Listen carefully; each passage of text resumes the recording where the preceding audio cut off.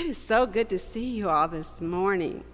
I cannot believe that summer is moving fastly, but we are still here and present to experience and witness it. Today, the sermonic theme is model living. Model living. So last Sunday, I got to watch the closing Olympics. I felt like if I watched the opening of the Olympics, I should kind of try to watch the ending of the Olympics. And I'll be honest with you all, I'm not the greatest patriotic person. I don't have a lot of, got to put up the red, white, and blue flag kind of thing. That's just not my feel. But something kind of came out of me watching the Olympics. And if ever before I felt patriotism, I did feel it during the Olympics. I was impressed with all the commitment of the athletes and how they rise from the masses and looking at people so good that it put in hours of training to come to this space and to compete against each other. I thought the team spirit was just excellent. It was beautiful. It was nice to see some people win. And I even enjoyed seeing other countries win, occasionally here and there. But I still return to the fact that I really felt proud that we had the most gold medals, and I felt proud of the United States of America. Based on the alphabetical system of the Japanese system, we were close to the end. It's not hard to figure out that United States, would be at the end. But we were there, invisibly so. And so I was waiting, even in the closing ceremony toward the end, for the U.S. delegation to walk in. Team USA. But there was one person that wasn't there this year. This woman rose to fame in 2019 when, as a freshman at Louisiana State University, she broke the 100-meter record at the NCAA Outdoor National Championship. This sister was at the top of the Olympic list for women sprinters. She's a Dallas native who shot to worldwide fame this past June of this year with her stunning victory in the 100-meter race at the Olympic tryouts. She also charmed many of us because after winning, she ran up in the bleachers in the stadium to give her grandmother a big hug. She said, "Without my grandmother, there would be no Sha'Carri Richardson. So my family, you see, is everything, my everything until the day I'm done." It meant everything to her to have the one who raised her to be able to witness in that moment her breaking a record at the Olympic tryouts. She has already made history as the 6th fastest woman in the world.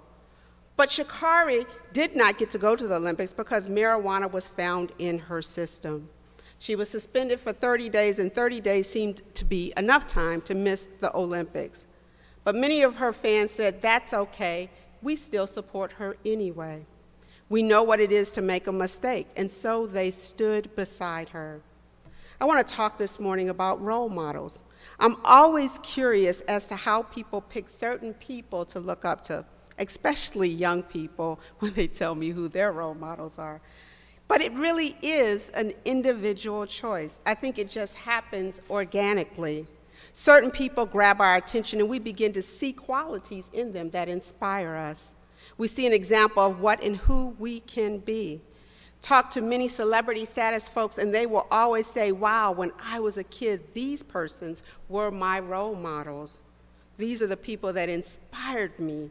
These are my sheroes, and these are my heroes." In the text today and for much of Ephesians, the authors are reminding us of how to live our lives. The author was big on conduct, how we appear, how we carry ourselves in the public.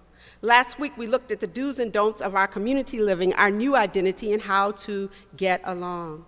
And some of you added a few more wise tips for getting along with each other. And today it continues with some admonishment to be careful of how we live our lives. Be careful of how you appear. Be wise. Don't be foolish. Be filled with God's Spirit. Sing psalms and hymns. Give thanks. Be grateful. We are supposedly models, and we can turn folks toward God, but guess what? We can turn folks all the way off. And it appears that we might be more successful at one than the other these days. I'm just going to leave that right there. Have you ever been to IKEA? Beside it being a warehouse of affordable housing items, it is a store of possibility. You walk into IKEA and room after room, they are totally made up of items that you can buy from IKEA. In fact, you can have your house look just like this if you buy all these things in this room and set them up in your house. You can have a room, you don't need no interior designer to come in and charge you some exorbitant fee. Just buy these items in this room and your room can look like this. You don't have to go to any other store. It's a one-stop store with ready-to-assemble furniture, showroom after showroom, taking all of the guesswork out of designing and color coordination, a nice contemporary look. IKEA is the world's largest furniture retailer. They have 378 IKEA stores operating in 30 countries. Top country, Germany. Guess who's in second place? America. IKEA shows us what our home could look like. On tours in new apartment buildings, often they will have what they call a model apartment. And that model apartment will wow you, because you will go into potentially an apartment that you're thinking about renting, and you will be like, wow, it could look like this. It doesn't look like that, but it could look like this. This is what your space could look like. They model for us. We have, as Christians, the wonderful opportunity before us to model for others what their life could look like if they had a little bit of faith in it. We get to model, and sometimes other models for us, a life lived in faith. When I am weak, you are strong, and when you are strong, I might be weak. But we get to model for others what it means to be a follower of Christ. The text calls us to choose wise living over foolish living. We're always stepping into this new identity that we have in Christ Jesus. As our former self, we indulge in excessive abuse, the text says, of alcohol. We know what overconsumption does. It leads us down this slippery slope. But we are always tempted to turn to things that consume us instead of being consumed by God's Spirit. It's so easy to turn to Amazon with the one click. Come on now, somebody. It's easy to be consumed by gambling. It's easy to be consumed by our anxieties and our worries and allow it to lead us. It's easy to turn on the TV and binge watch for a whole weekend. There's a lot to be scared about these days, and it's easy to turn to excessive murmuring and complaining and picking up the phone to talk about it instead of pray about it. It's so much harder to turn to the Holy Spirit, to lean into God. When I was growing up in the church, we would sing all the time, "What a fellowship." And the refrain would be leaning on the everlasting arms. And I was like, really? Are his arms really everlasting? Safe and secure from all alarms. Leaning. The refrain would keep going on about this leaning on Jesus. What a blessedness. What a peace of mind. What have I to fear? Leaning on the everlasting arms. As a young adult, I thought, wow, that's a lot of leaning. But where are we leaning today? And are we really leaning on Jesus? Leaning on God? Leaning on our faith? It takes real intentionality to lean this way instead of that way. It's like that defective grocery cart. You know, it always wants to go one way, and you want it to go the other way. That's what it means to lean into our faith, to lean into the Holy Spirit, to lean toward God, that we have to do it with intentionality. Part of being models is that we are always doing the work of leaning towards Jesus, even when we want to lean the other way. We are always doing the work of leaning towards God, leaning towards the Holy Spirit, choosing what the text says, wise living over foolish living. This week I turned on the television with my son. I hadn't watched the news in a while, and I thought maybe something had happened. I needed to know, and I wanted to know just a little bit more about what was happening with the Delta variant. And as I turned the TV on and I looked, me and my son began to watch parents Parents arguing. Parents arguing over whether their kids should wear the mask to school or whether they shouldn't. And I looked down, and this seemed to be happening in a lot of southern schools, these parents with posters arguing with one another for their side. It wasn't just a disagreement, but folks were raising their signs and demonstrating visibly hostility toward one another. One parent even threatened the elected official, if you vote a certain way, we will come for you.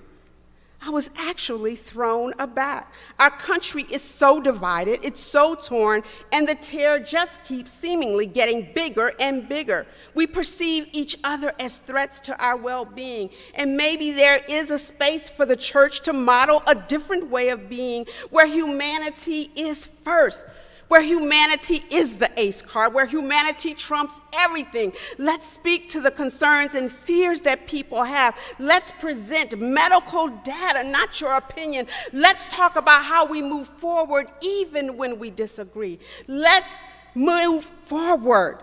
How do we save as many lives as possible should always be at the front of our discussion. And how can we, as the body of Christ, model a different path, or do we just look like the world?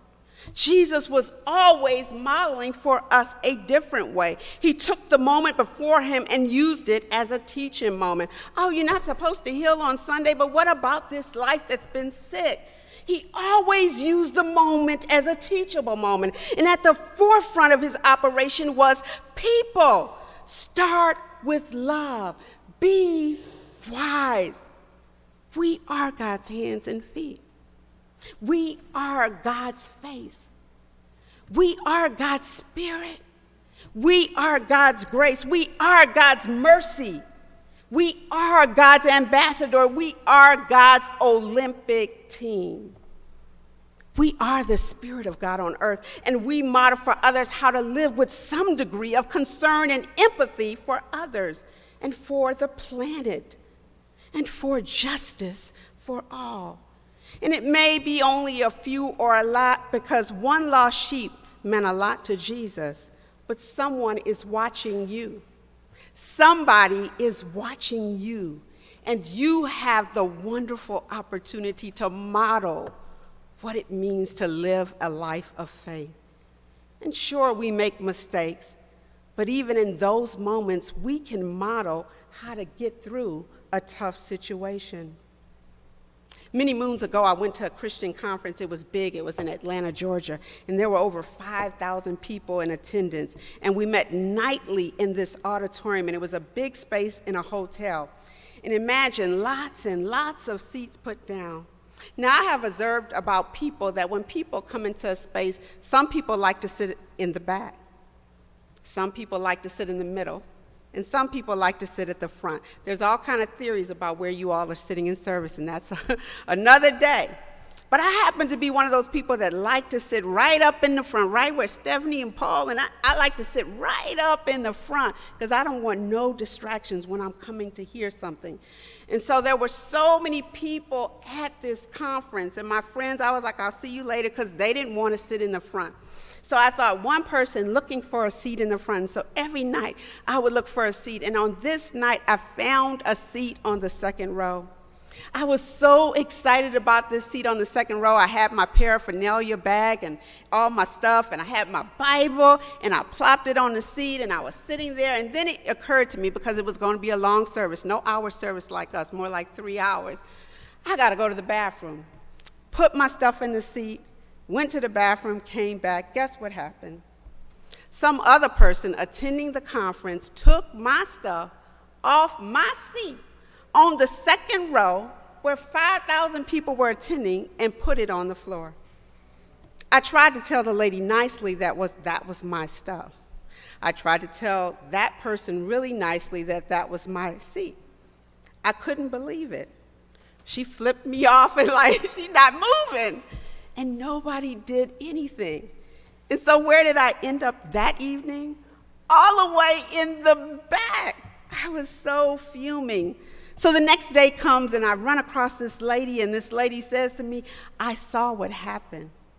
I saw how you handled that situation. She said, and I was impressed. And I thought to myself, I was in a sea of strangers, didn't think anybody was looking. Somebody is always watching us.